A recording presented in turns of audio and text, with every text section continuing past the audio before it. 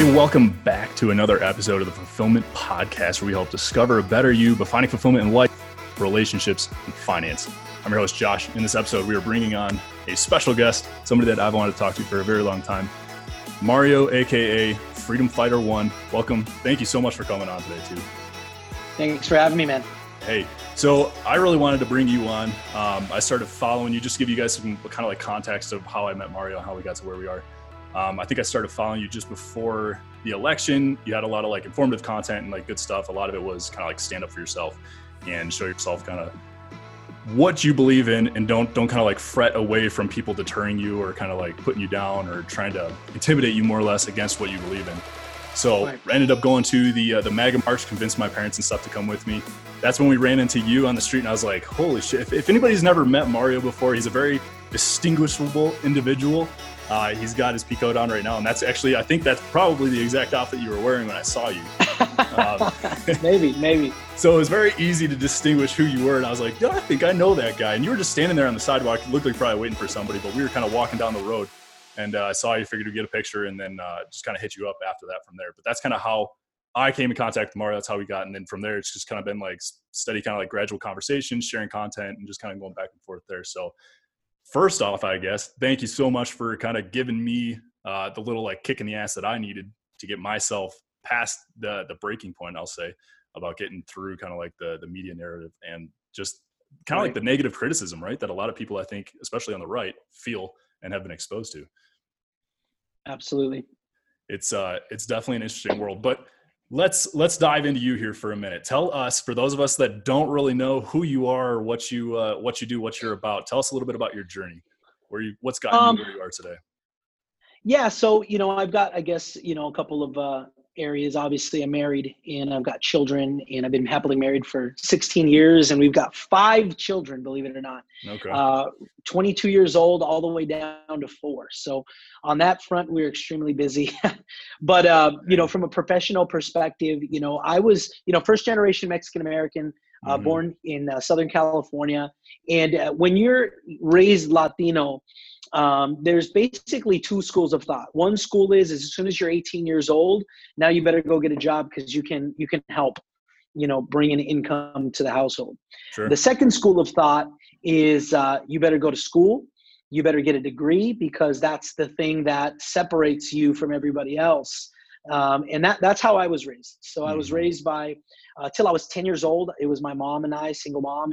And during that time, it was my grandparents. And my grandfather was a very much a believer in education. He didn't have any education. So that's all I ever heard was go to school, go to school, go to school. So got my degrees, went into corporate, and I actually was in education.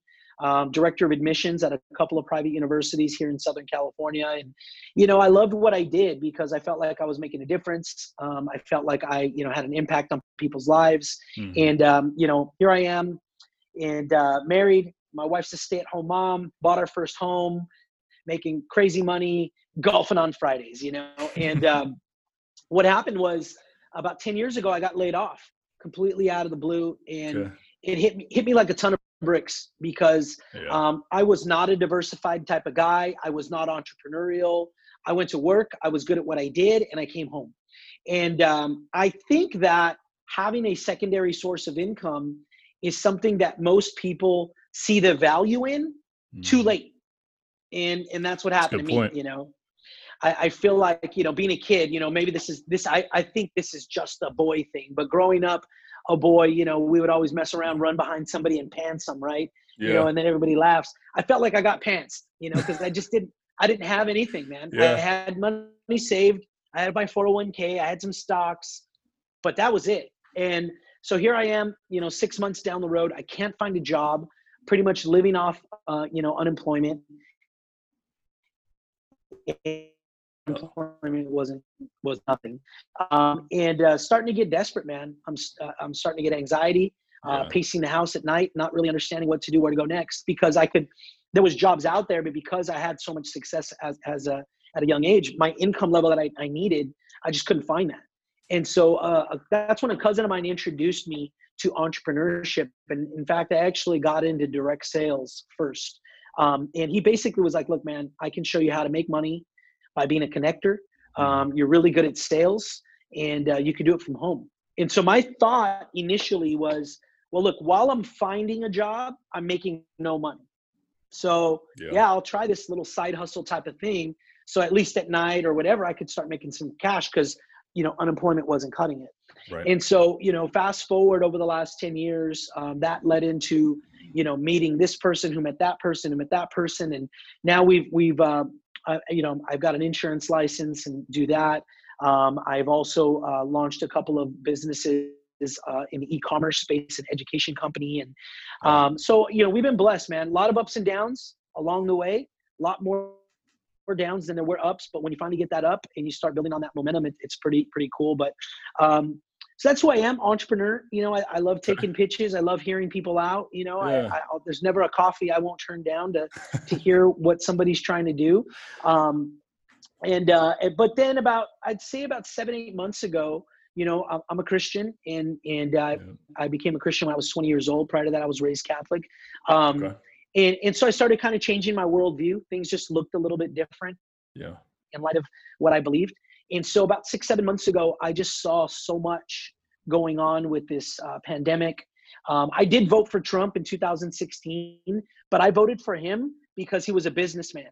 And my initial thought was, sometimes in business, you've got to make a difficult decision, whether it's layoffs, whether it's, doing whatever you need to do to cut corners here and there, to fiscally keep the ship running. And what I mean by cut corners is, maybe we stop spending over here in marketing, or we reallocate those funds to a different position. And those are tough decisions. Yeah. And so I felt like, man, the US needs somebody who's just going to come in and look at this from a business perspective and right the ship. So that's why I voted for him at the very beginning, because it wasn't necessarily like, oh man, he's so morally good. No, that really wasn't, into my perspective at that point. It was just like, look, let's get with somebody who can actually do something for our country. But about 6-7 months ago, I just got sick of it, man. I got sick of everything I was seeing happening. I saw this COVID thing. The numbers weren't adding up. I started getting sick and tired of this, this anti-American rhetoric. And I just started doing videos. I just started getting on social media. My platform was really small. It's still not even that large.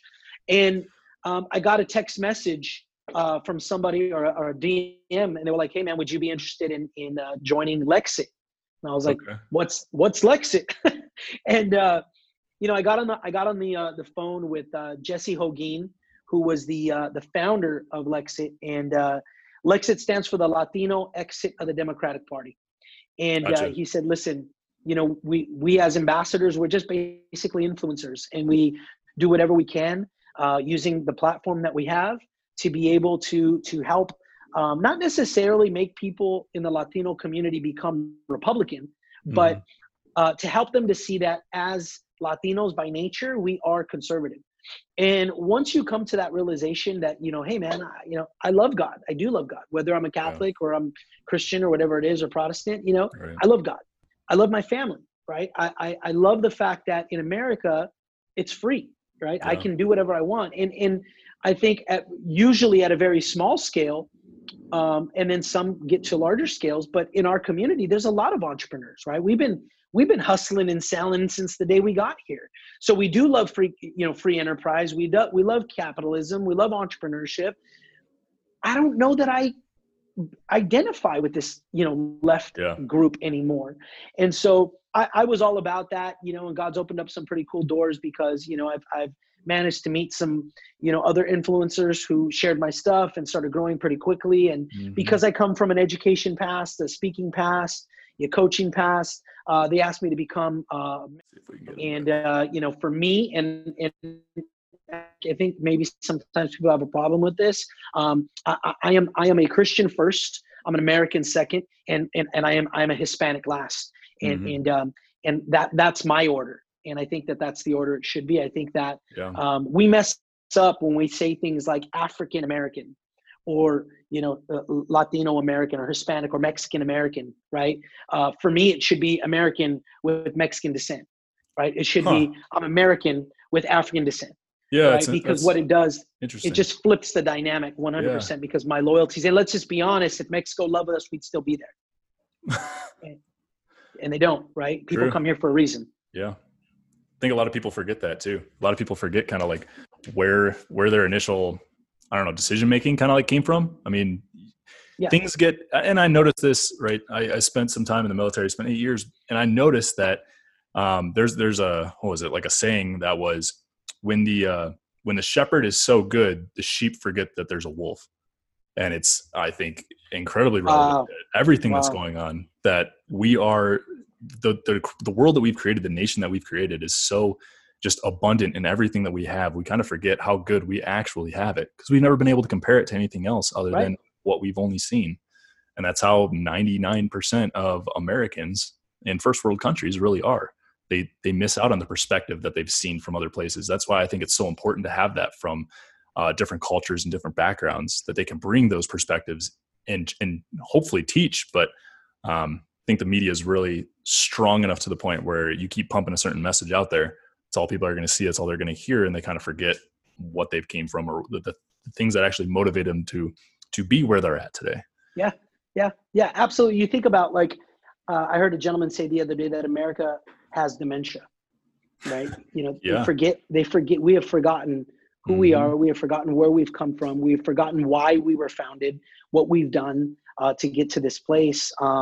Because you're right. It's just like a child, right? If you spoil a child, right, then they don't know anything else. You know, I did a talk a long time ago where I said, I believe being an immigrant is a privilege, right? I believe it's a privilege because if you didn't come from anything, I always say you got this dog inside of you that you can't teach. You can't teach somebody to be hungry. You can't teach somebody to want to work their face off. That's why when people come from other countries, they're more likely to be a millionaire than an American, because they know how to work and they got that dog in them. They're hungry. Right. And so, you know, when as a dad, right, I say this often, this is so hard. It's such a hard balance because, you know, I wasn't poor, but we didn't have a lot. We made it. We had a good life. But I also knew that there were certain weeks when I was like, oh man, you know, I know it's tight. When your kid knows it's tight, you know, it's tight, money, right? So I understood the value of $1. I understood what it was like to go without. I remember having to wait 2 weeks to get a haircut, right? Maybe that's why I get a haircut every week now. Wow. But, you know, my hair was already long and I'm like, Dad, I need a haircut. And he's like, oh, you know, we got to wait till this date, right? Yeah. So when you grow up, you want to give more to your kids, but then you also want them to have that dog in them. You want them to be hungry. You know, so it's hard. It really is a hard balance because you want to see them happy. You want to give them, but that's all we've done. We've given and given and given and given so much that they think that this is the way it's supposed to be. And they don't know that if you go to the next country over, that's not how life is. So what do you think is the best way? Because that's an interesting, I don't have any kids or anything, but plenty of people out here and those that are listening and stuff do. What's the, given your perspective as an immigrant and as a parent, how do you kind of instill that in your kids? Do you almost kind of like hold back and be like, hey, we've got plenty, you know, we're very abundant in what we have, but I want you to understand that Dad had to figure this out at one point, and I want you to understand that same thing too. Well, I think understanding that philosophy, first of all, is that, yes, we've got to teach them young, but we've also got to let them drown a little bit, right? It's kind of like, you know, the best example is like when you teach a kid to ride a bike, right? Yeah. You let them use the training wheels, and then there's that phase where they can do it, but they just don't believe they can do it yet. Yeah. So you got to run by them. But ultimately, as a parent, there comes a time where you're gonna have to let go and stop. Yeah. But they're gonna crash. They're gonna crash in life too. Right. And so it's hard to allow that, but you got to watch it. You know, you know, I remember one time my wife and I were taking a walk around the neighborhood, and my 7-year-old son is just nuts. He's all boy, man. He's all boy. And that's awesome. So he's on his scooter, I think it was, and he had a rule with me. When we were walking, he couldn't go past the corner. So he could go, you know, up ahead of us, maybe 6-7 houses, but if there's a street, he's got to stop. Okay. And so he kind of got far, and my wife's like, babe, you got to tell him to come back. And he's fine. We'll be right there. Don't worry.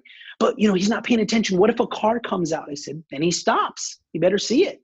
Yeah. And I remember she was like, yeah, but what if he gets hurt? I'm like, did you ever get hurt when you were a kid? And she said, yeah. I said, so did I.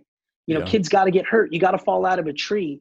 I heard a pastor one time say, he goes, how many of you guys rode in the back of a pickup truck when you were growing up? And everybody raised their hand. Yeah. And he said, now, how many of you guys would think of letting your kid ride behind a pickup truck right now?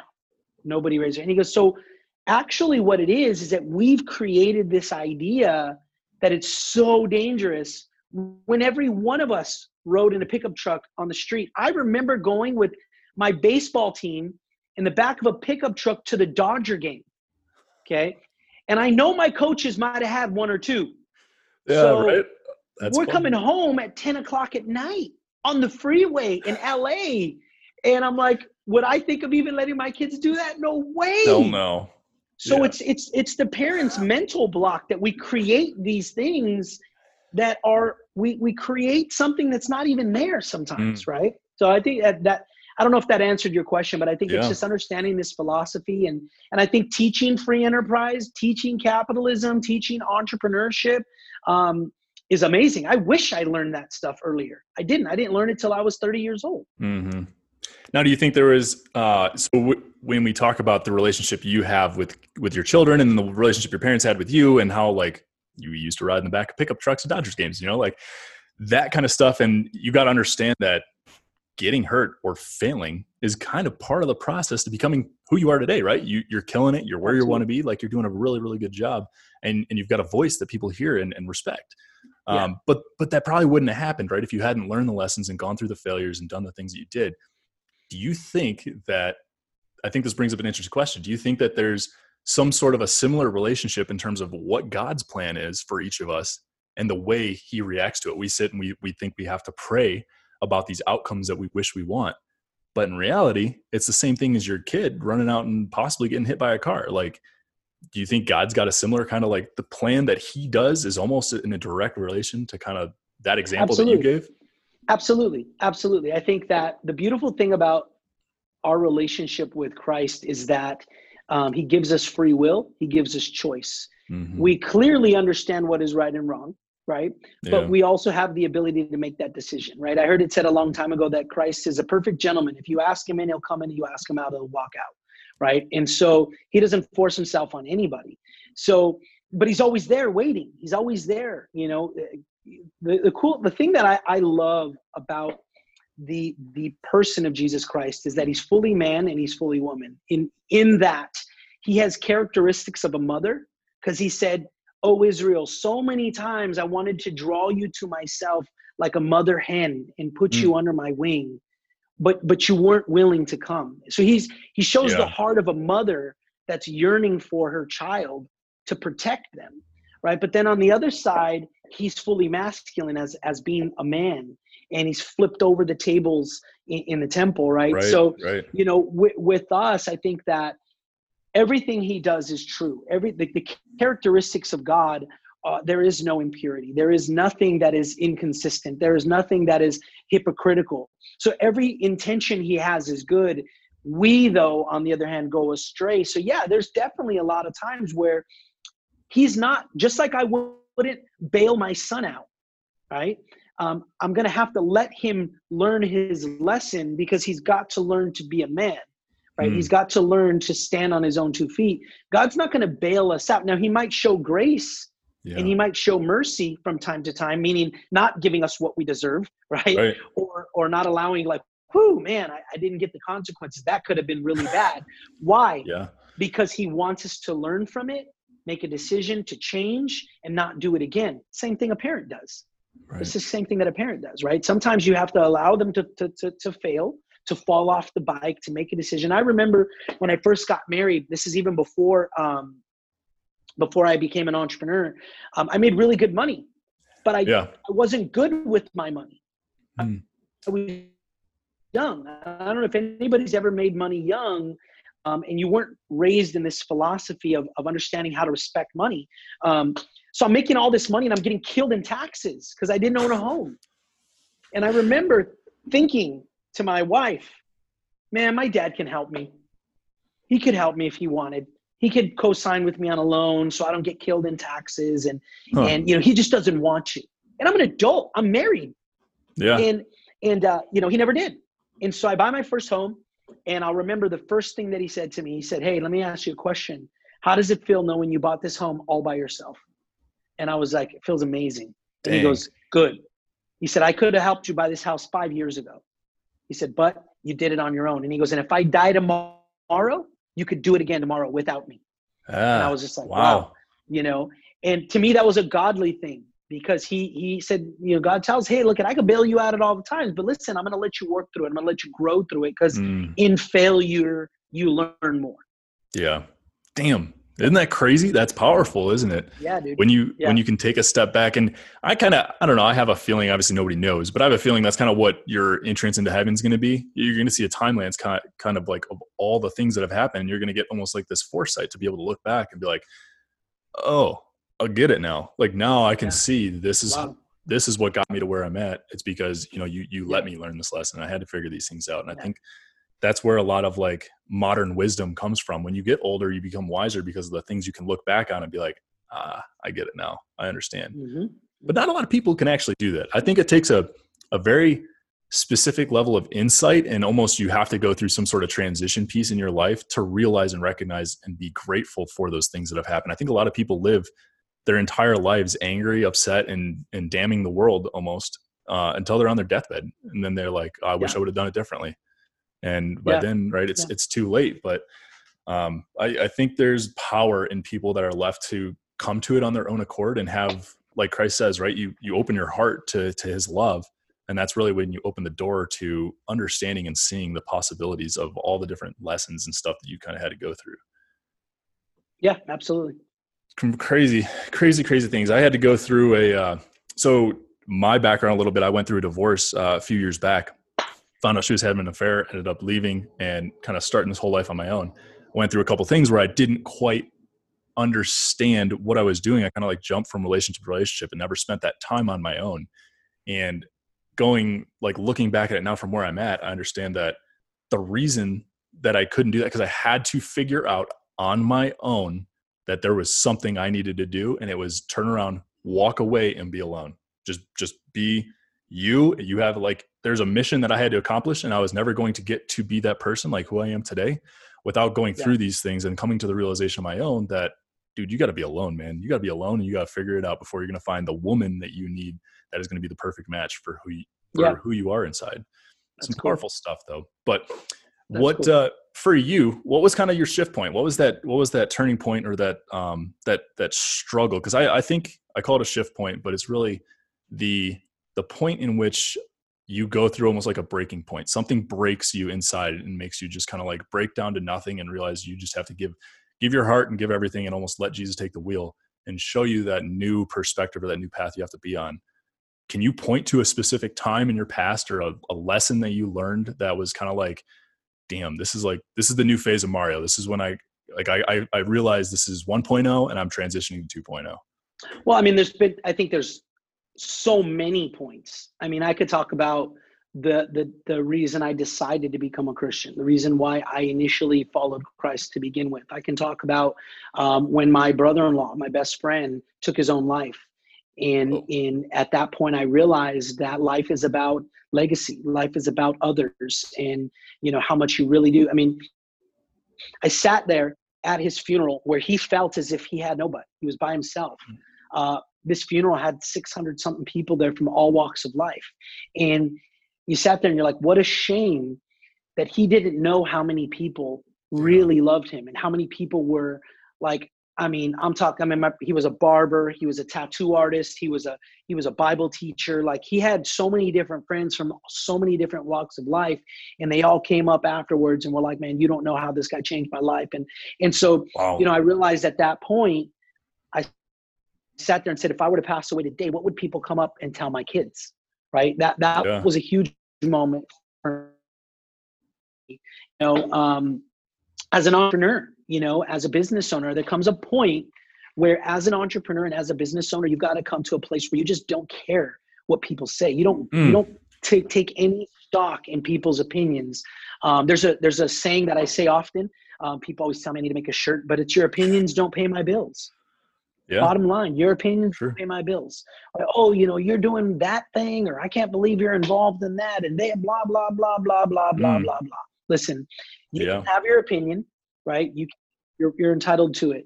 But until your opinions can pay my bills, I don't care, and we are so focused on caring about what other people think that it literally impacts our life negatively, financially, spiritually, like so many ways, because we're so worried. And again, in the social media society that we're in, I know so many people who support Trump, and if you went to their social media, you wouldn't see a thing because they're afraid.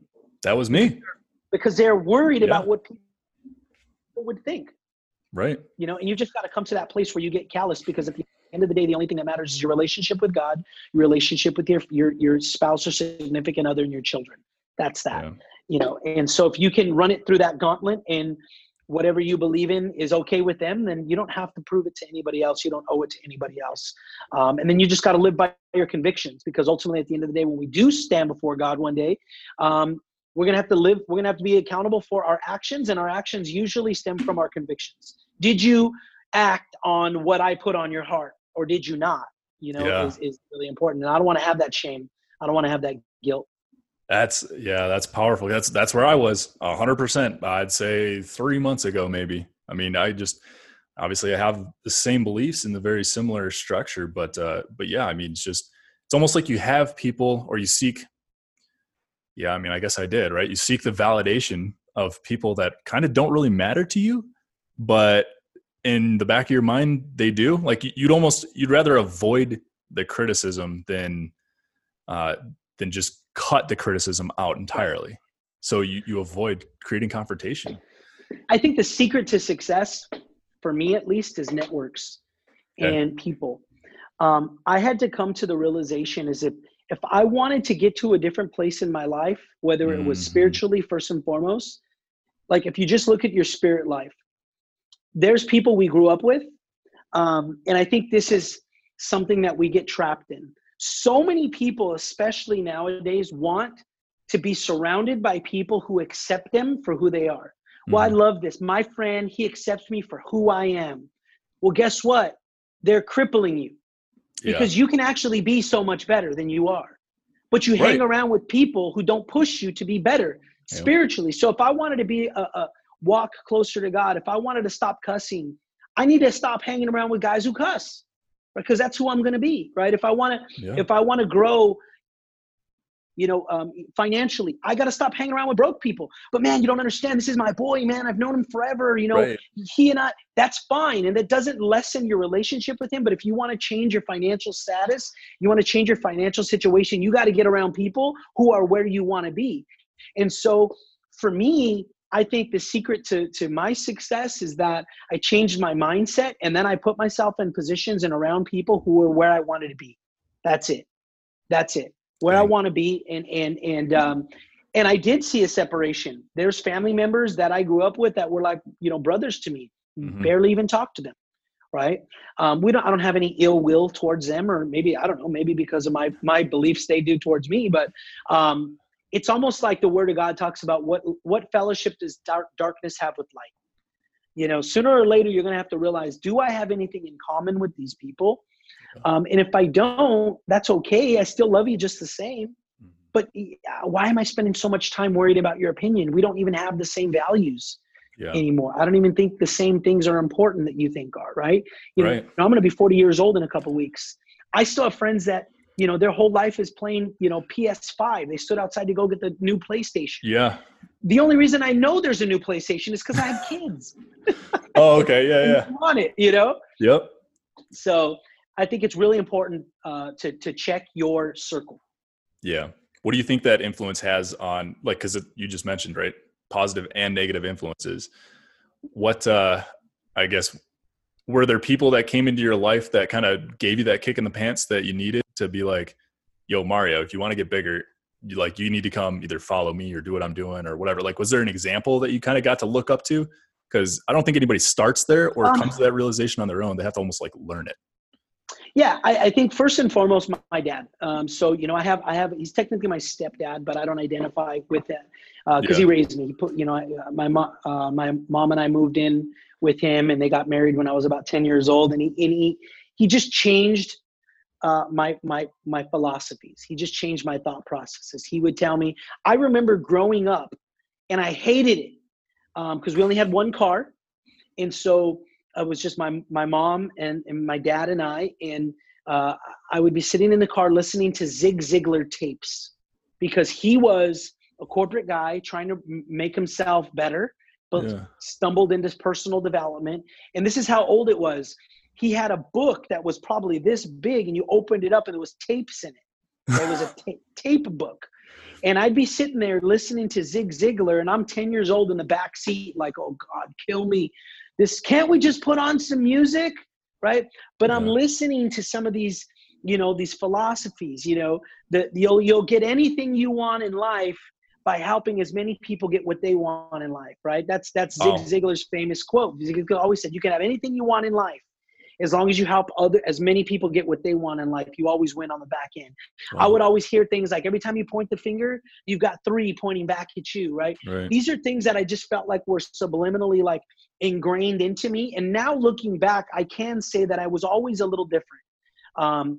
Within my group of friends in high school, I was different. Then I became a Christian, and I remember I wanted to serve in the church, and I was like, hey, maybe I'll be an usher. I'll help park cars. And the guy says, well, what service do you want? I said, hey man, I'm open. Whatever you want to do, I'll do it. He goes, oh, cool. All right. Do Sunday mornings at 7 a.m. We meet at 5 for prayer.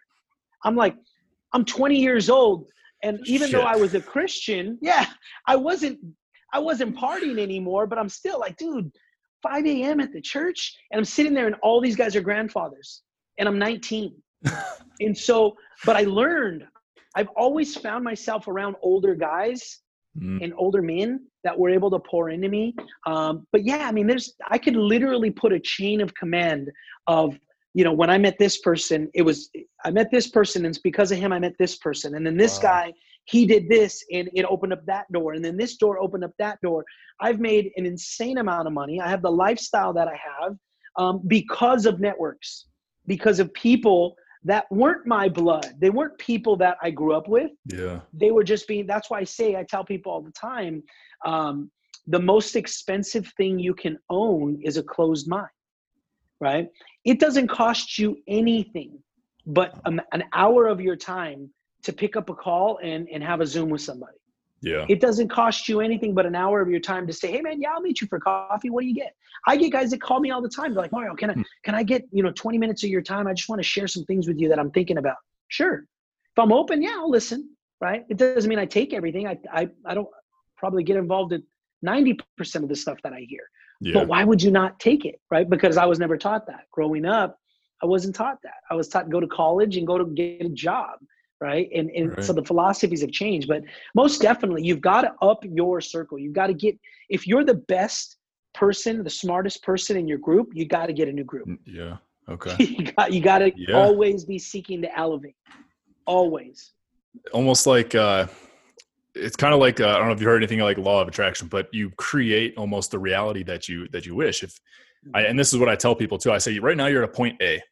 Then down the road, right, you figure out point B or what you want to become. So if you want to become a successful business owner, you want a beautiful family, you want whatever, envision what that point B looks like. And then ask yourself, paint that picture, paint the environment that lives with. Are you still hanging out with the dudes that play video games sitting on the couch? Are you still hanging out with the dudes that are, smoking weed? Are you still hanging out with the guys that, are working the corporate 9 to 5 sitting in the cubicle all day? Are you still spending time in that same house? Are you doing the same things? Are you doing the same activities? If not, okay, what are the new activities that you're doing? Are you running? Are you actively working out? Are you spending, time being outgoing and taking calls that you think may not go anywhere, but you're being a nice person, you're helping other people kind of grow. Yeah. Like what does that circle look like? Are you around, older guys or older gentlemen that have way more wisdom and can bring you up? Well, if it does, then you got to cut the people out that don't show up in that picture, cut them out. Yeah. Those relationships are going to have to go, and you're going to become a new person. You're going to start surrounding yourself with those types of people. And then before you know it, that's you. Like now you're that new version. Yep. I think when you can like connect those dots, when you can figure that solution out, and that's kind of what it was for me. Now it's not an easy process by any means. It's a lot of hard work that goes into it, but it is powerful beyond measure, because that's how you make changes in your life. And if you want to make them intentionally, you paint that picture intentionally, and you morph yourself to it. You do the steps that are necessary. You take action to going towards that. I think a lot Well, I of people think, miss it. Kobe Bryant said it best. It's about the journey, right? Yeah. The journey. Like when he was done, looking back and man, with fondness, those times when you were down, when you had to get up, when remember that. It's always about that. It's always about the journey, right? When you get together with people that you grew up with or you guys did, it's always like, man, do you remember when? Yeah. Do you remember when? So it's the journey, right? Right. But we have to get to a place, and I'm just going to speak to men, because I have a conviction on my heart about waking men up to be men. I was listening to a Bible study last night, and this guy asked a question. He said, is there a difference between being a male and being a man?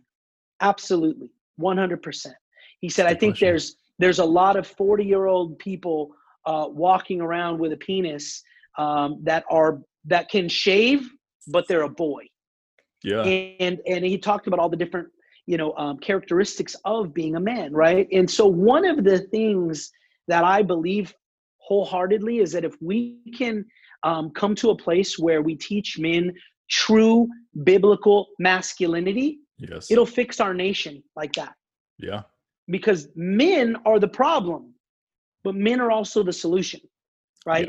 Yeah. And so when you get to this place, I love this idea of becoming better version of myself, because if you're a competitor, if you've ever played sports, this is the hardest thing I've ever had to do in my life.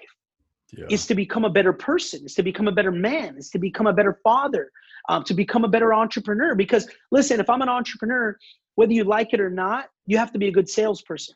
Right.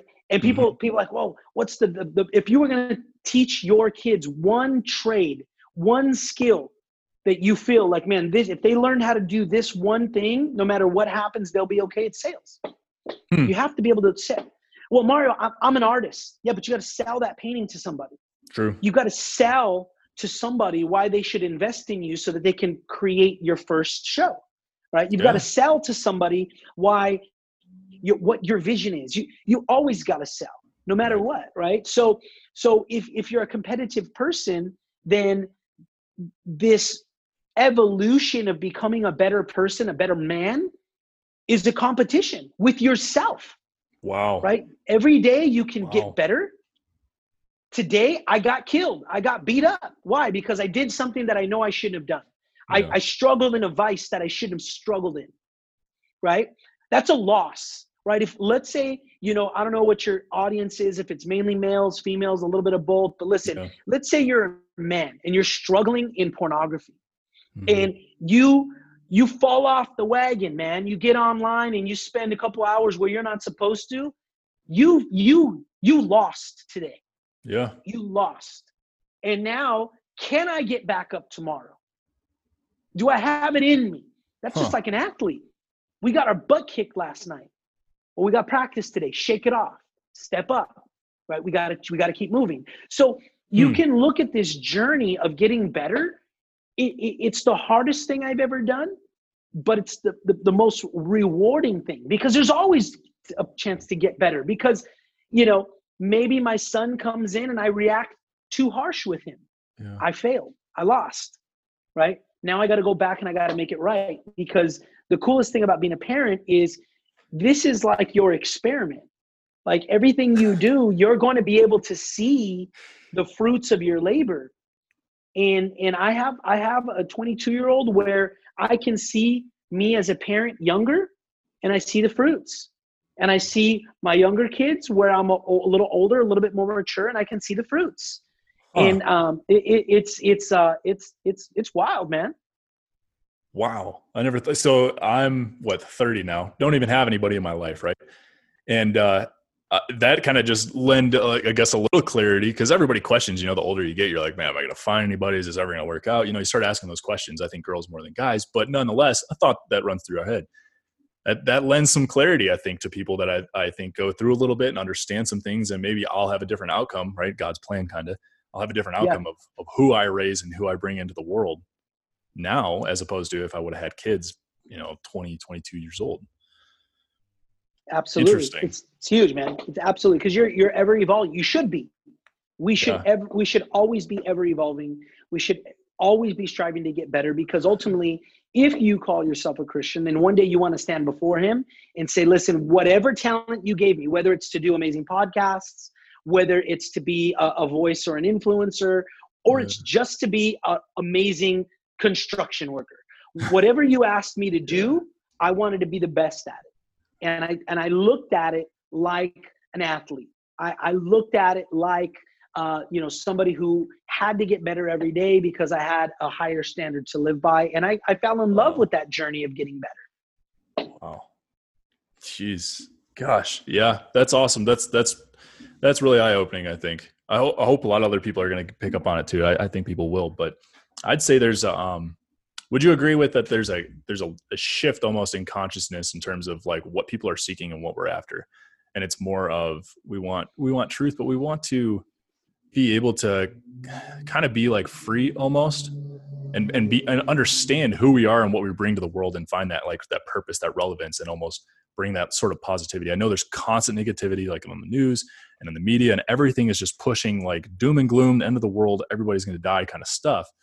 And I honestly, like when I go out and I look around and I go out and, walk around the city, or, I'm going to the store or whatever, if I'm positive towards somebody, generally I'm going to get that same energy back. And then it's like, hi, how are you? What's going on?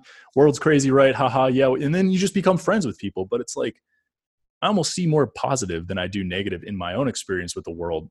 Whereas you would never guess that if you were completely removed from our society. Yeah. I think, for me, my wife laughs because I do it often.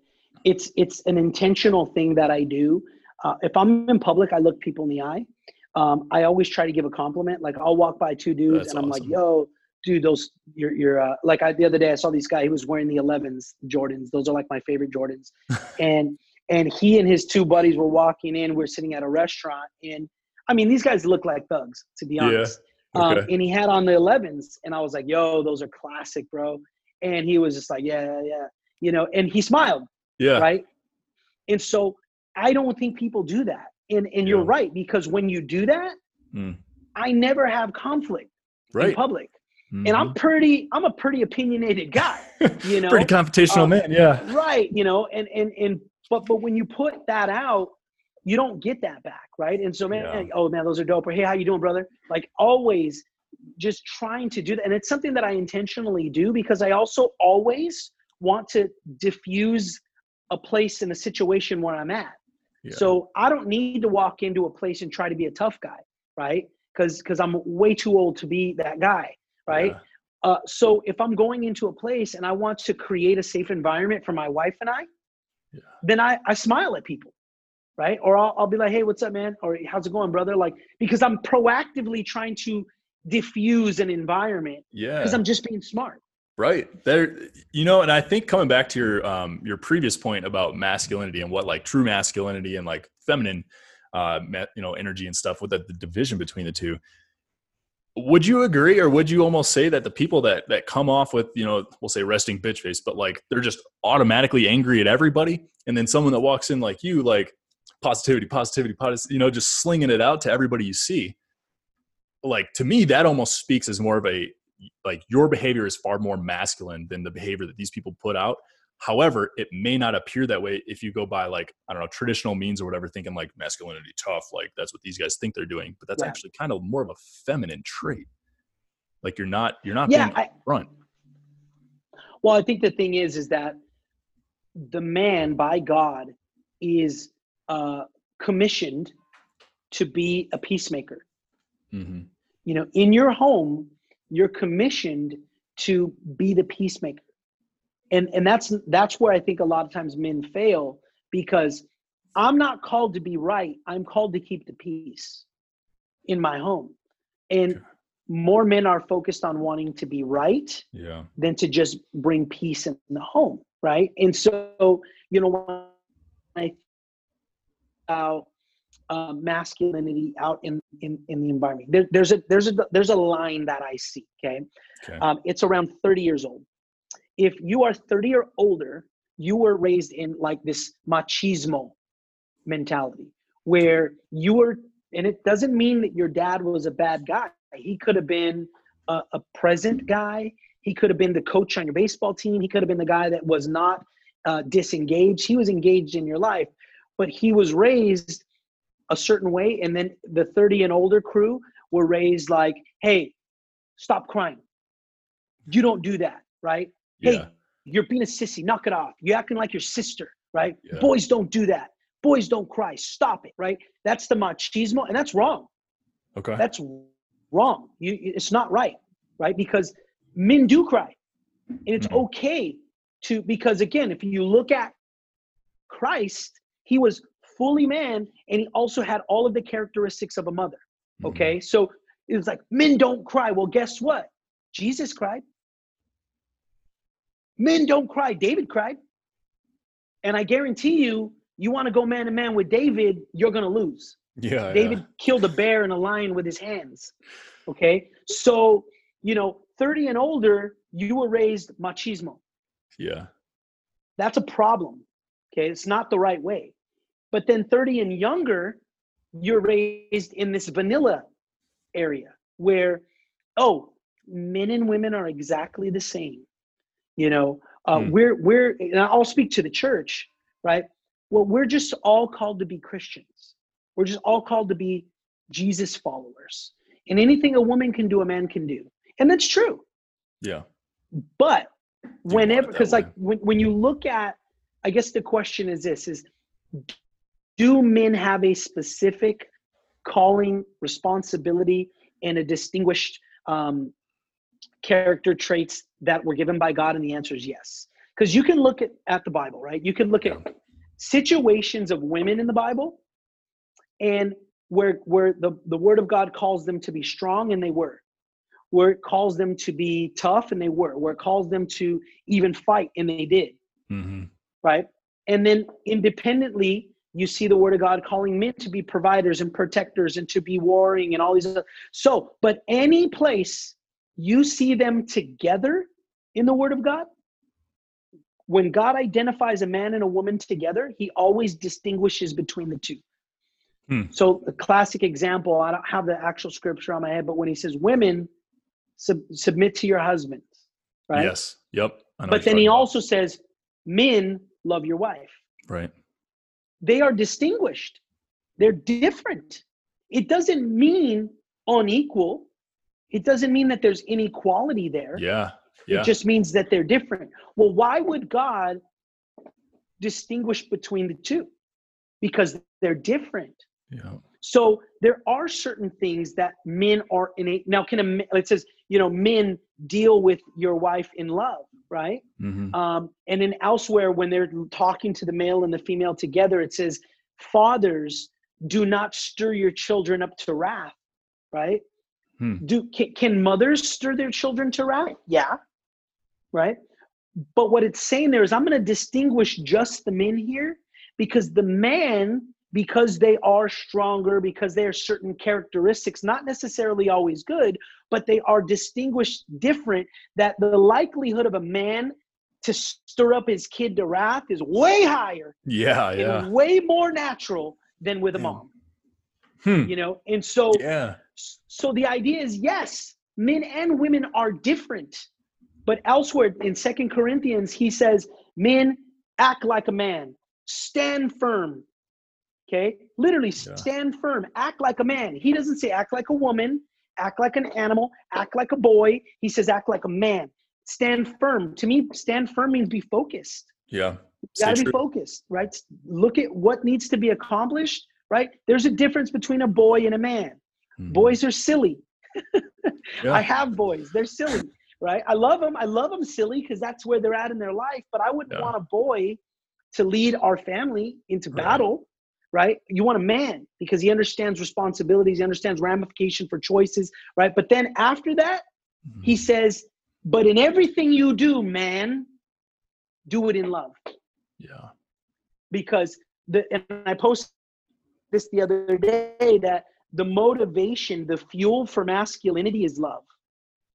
And we've messed it up because we think that, oh man, that guy's masculine. Look at his beard and his chest hairs, and look at, he can shoot and he can fight. And, you know, man, he knocked 2 guys out yesterday. Man, he hit 4 home runs and he rushed for 1,000 yards. That's what we associate with manliness. But the Bible says manliness is to be focused. Don't be a boy. Stand in truth, right? Stand firm in Christ, and everything you do, do it in love. So I was literally telling my son, last night, I said, listen, he's 7. I told him, you're going to be a man? You're going to be a strong man? He said, yeah. I said, then you need to be man enough to be loving. You have to be man enough to be loving, because it takes a lot of courage to be loving, especially to be a loving masculine man in this society, because in this society, they look down on you for being a man. They do. Yeah. You got to play to your strengths. I mean, I'll even say, just in the dating world, right? When you're talking to someone else or looking at meeting with anyone, with a girl, or going on a date or anything, like, the right people aren't going to want you to be that wishy-washy or wearing a dress or whatever that new standard is for a man. Like the right girl will want you to be somebody who is outspoken, sticks to their truth, does not fray, in the face of animosity or hate or criticism or anything, stays true to who they are.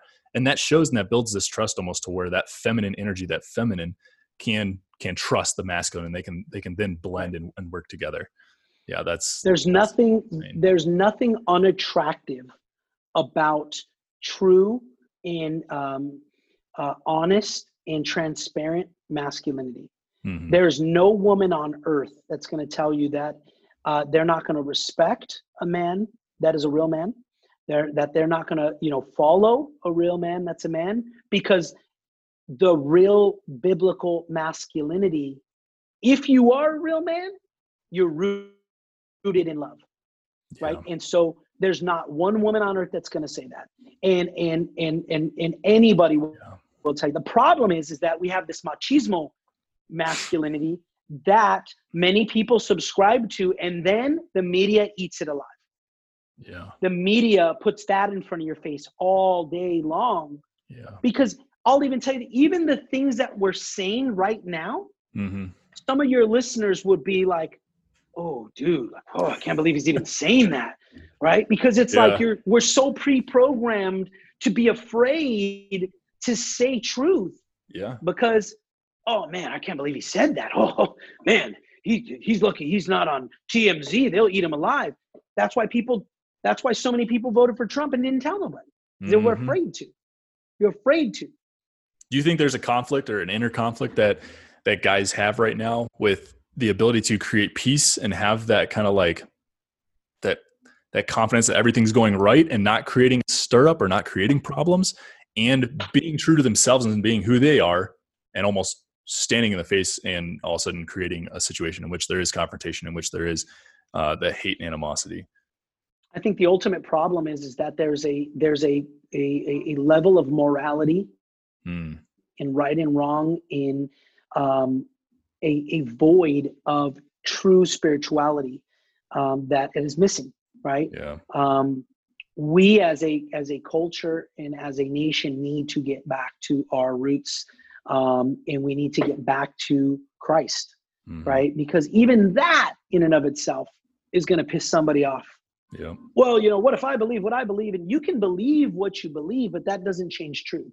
Right. And there was a time when we believed the truth. We didn't try to create a truth that feels good to me. I just died to myself in the areas that I needed to die to fall in line with the truth of God. Yeah. And once you come to that place where you can submit, that is manly, right? Being able to submit and lay down and know when you're wrong, because it's hard, right? Doing anything hard is usually manly. Like, man, that was tough. Man, he sucked it up. I couldn't believe he did that, right? Well, it's hard to humble yourself. Absolutely. It's hard to say you were wrong and it was say you were sorry. So to me, that's actually being a real man, to being able to say, man, God, I don't know what the heck I'm doing. Every time I try, I just screw it all up. I mess it up. I need somebody. It's hard to be vulnerable and say you need somebody. Yes. Right? Yes. And because it's not a trait we're taught as masculine. No, vulnerable. It's not. You don't ask for help, right? You don't ask for help. That means you're weak, right? Well, so you can model Christ's strength in you by being vulnerable, by being weak. So I think that, yeah, most definitely it's difficult. But again, then it's always taught. We go backwards, and it's always, I heard somebody say the other day, whenever I see a man that is physically or mentally abusive to a woman and to his kids, I see a man that hates himself inside. Wow. It's a little boy that's inside and that hates himself. Because what does the Bible say? No person hates themselves, right? It says you should love your wife just like you love yourself. Yeah. That's what the Bible says. Well, if I'm beating my wife, then ultimately that means that I hate myself. And why do I hate myself? Because of how I was raised. Because I always had my dad's, words in the back of my head. Stop being a sissy. Don't let people see you cry. Blah blah blah. Right. Mm-hmm. And so, whenever it doesn't matter how big you are, it doesn't matter how strong you are. When you hurt a child, when you hurt a woman, that's a man that's a little boy inside that hates himself. Yeah, right. You are. That's so true. Thank you so much for coming onto the show. Let's plan a part 2. We'll get this first one at least out, and then we'll kind of get what we can for the next one. And then, we'll just keep rolling really where we were. I'll make a mental note of kind of what we were talking about, and we'll just keep rolling because this is great. Especially I think a lot of people need to hear kind of these kind of conversations and things that are rooted in truth and masculinity. Yeah, man. Perfect. Okay. Well, take it easy. Best of luck to you. Awesome, brother. Hey, I'll hit you up on the side. Sure. Okay, dude. Talk to you soon. All right. See you, Mario. Bye-bye. Hey guys, thanks so much for checking out this episode with Mario. There's a lot more content that we ended up not getting to, so we're going to end up doing a part 2. Make sure you guys go to @fulfillment_podcast. Send any questions or anything you want brought up into the next one, now that you kind of have a little taste of what we talk about. And then be sure to show Mario some love. Go over, support his channel, follow his pages. It's @FreedomFighter1 on Instagram. That's Freedom, FREEDM. There's no O in that name. So it's @FreedomFighter1. Show him some love, send him some messages, let him know you came from the podcast and you heard what he said and you liked it a lot. Other than that, we'll see you guys in the next one. See ya.